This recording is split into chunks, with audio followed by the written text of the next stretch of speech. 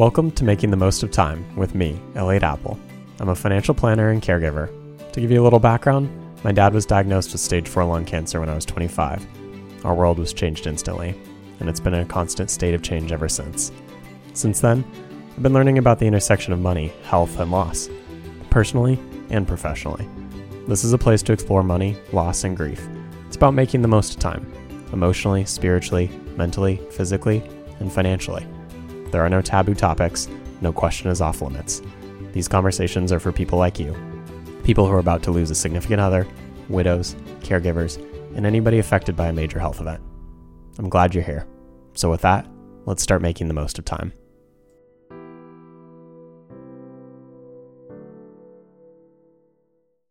Losing a spouse and experiencing the accompanying grief is heartbreaking.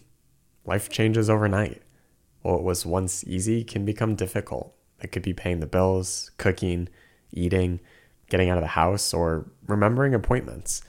Widowhood is unlike anything someone has typically experienced. The brain fog that can come with the death of a spouse is challenging. It doesn't help that grief is swept under the rug in the United States. We aren't taught how to experience grief or how to be there for someone experiencing it. It can feel awkward. You may be unsure of what to do. You may be worried about hurting someone or bringing up sad memories if you say the wrong thing. Don't let that stop you from being there for someone who recently became a widow. Let's talk about 4 clear ways you can help a widow. Number 1, listen to a widow. Death is not the time for opinions, stories about yourself, or trying to fill silence.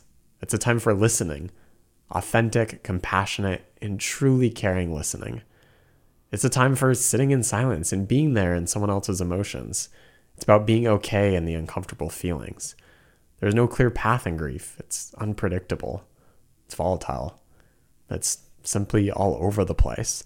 The sooner you can recognize and internalize it, the easier it will be to listen and sit with someone without an agenda or worrying about what to say. Let's talk about what you could say to a widow. If you're looking for a few ideas, here are some phrases you could remember. What kind of day has this been? What you are feeling sounds so natural to me. It sounds like someone grieving the death of a loved one. What's your favorite memory of? And use the person's name. There are no good words for loss, and I'm here with you.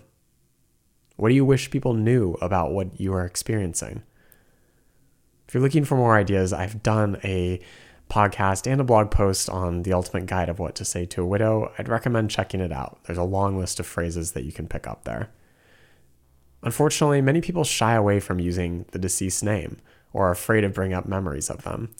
Don't shy away from it. Lean into those feelings. Saying the deceased's name is a way to tell the widow they are not forgotten and are loved. Reminiscing about stories with that person is a way to honor them. What a gift it can be for a widow to hear about your favorite memories with their loved one. While the rest of the world may try to avoid emotions, stories, and grief widows often experience, you can be the one they feel more comfortable around. Let's spend some time talking about what not to say to a widow. First, recognize you're going to make mistakes. You will likely say something wrong. I have said plenty of wrong things. As long as it's said with love and kindness and are willing to apologize when you notice, it's likely going to be okay. If you aren't constantly worrying about saying the wrong thing, it is much easier to hold space for someone and speak from the heart. Here are a few phrases I think you should personally eliminate from your vocabulary. It can be tough though, because many of these are common phrases we hear.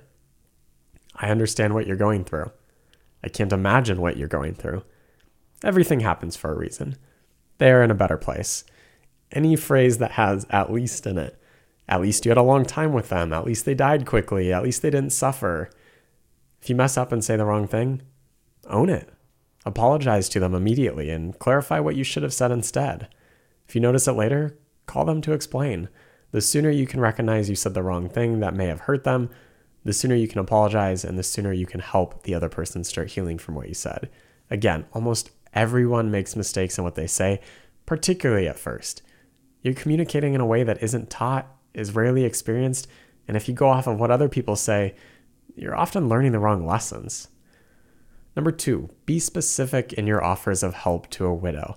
Have you ever had someone say, "Let me know if you need anything," or "I'm here if you need anything"? How often do you take them up on it? Rarely, I'm guessing. When someone is recently widowed, they often do not know what they need. They may also be too exhausted to ask for help or are afraid of imposing. There's a long list of reasons they may not take you up on your offer. A better method is to be very specific in your offer of help and potentially follow up with, is there anything else that would be more helpful to you now?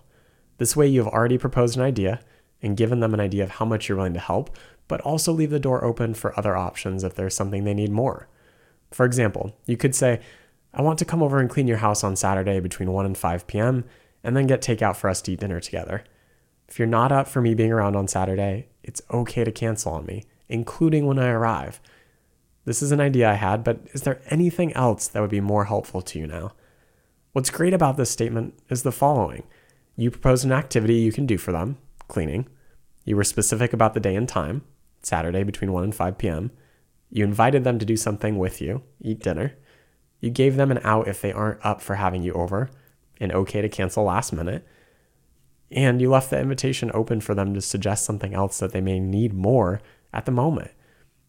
It's rare that a widow would not appreciate a cleaner house or a meal together, but it is possible they need space and don't want to see anybody on Saturday, in which case they can cancel at any point. In this situation, you did the heavy work of coming up with an idea, but you are putting them in control if they don't feel well or want something different. Let's look at a few common offers of help and how that could fit into your specific offers. Food. Food is one of the most popular ways people offer to help. It's easy to make a main dish or bring takeout. If you're going to bring food, I would try to get a sense for how much food they already have. If they end up with too much food, you are possibly creating another problem where the widow's freezer is full or food needs to be thrown away because it's gone bad. It's okay to bring food, but a better idea may be to bring food in the weeks or months after death. Immediately after death, there are often many offers of help. After the first few weeks, many of those offers suddenly disappear. Food may be more helpful later. House cleaning and other household tasks. Trying to do normal life things while grieving can feel insurmountable. You could offer to do laundry, dust, vacuum, or anything else that may need cleaning. And it doesn't have to be by you. You could arrange for a professional housekeeper to clean. If there are repairs that need to be made, you could do them or hire a handy person.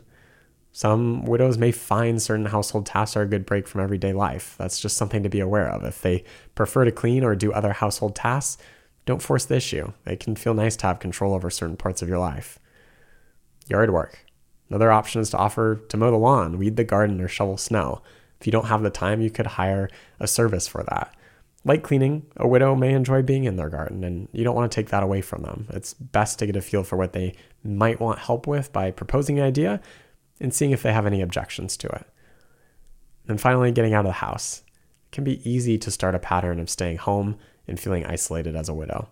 An offer to go to a restaurant, walk in the park, see a movie, visit a bookstore, go to a museum, or anything else that is out of the house can go a long way. Home is usually filled with memories, smells, and reminders. Being physically present in a different space may help emotionally or provide a good distraction. If the widow declines the first few times, it's likely okay to keep offering. They may not be ready at first, but would welcome an invitation later. It's not uncommon for many offers to come in around the same time as death, but then taper off. Like many social engagements, if someone says no enough times, it's common for them to stop inviting them. But for a widow, it can be isolating. You should consider continuing to invite them. If you're looking for other ways widows have shared how people have supported them through this, I'd recommend reading Modern Widows Club. There is a blog article on their website, and I linked to it in my blog post if you want more ideas.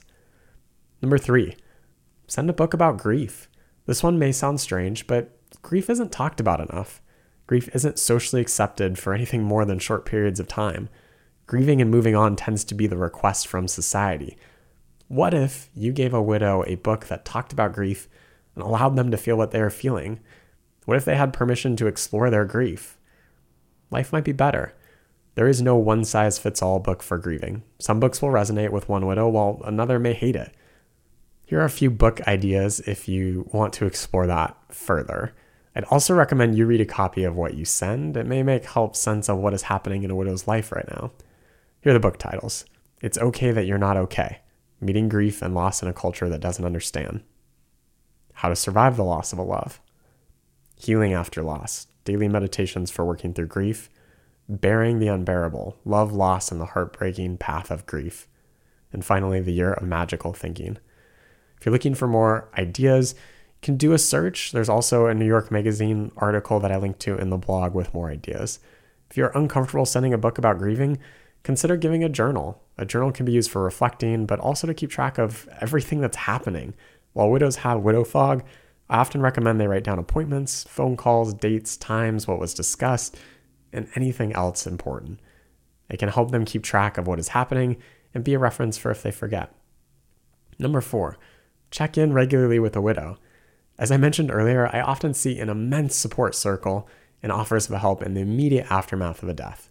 It's great there's a powerful force behind a widow during that time, but I am often disappointed to see it drop off over time. If you want to make an impact, make a note every few weeks to check in with a widow. Continue being specific in your offers of help. Although the immediate actions that need to be done after death are painful and challenging, life usually doesn't magically get easier a few months after a death. Often there is still paperwork to be done, the house needs more cleaning, and grief is still present. But the rest of the world normally moves on. It can be challenging to watch friends and family resume their normal lives while a widow's world is still turned upside down, often never to be the same again.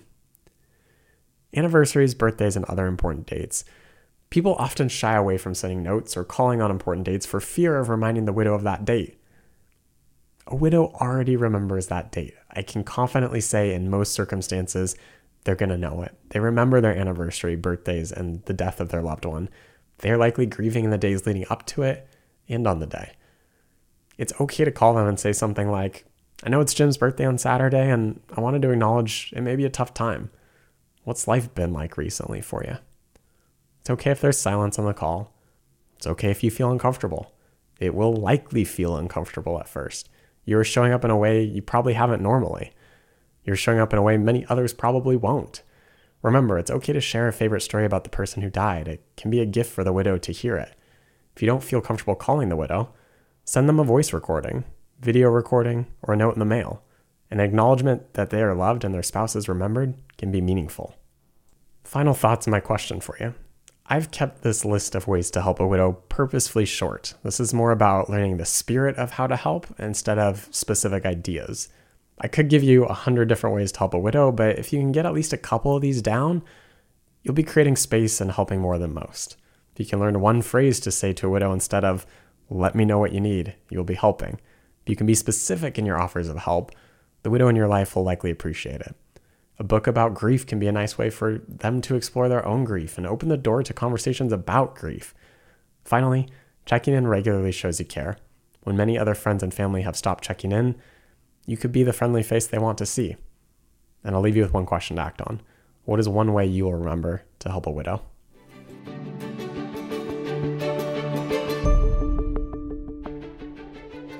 Elliot Apple is an investment advisor representative of Kindness Financial Planning, LLC. However, in hosting this podcast, Elliot is not acting as an investment advisor representative individually or on behalf of Kindness Financial Planning.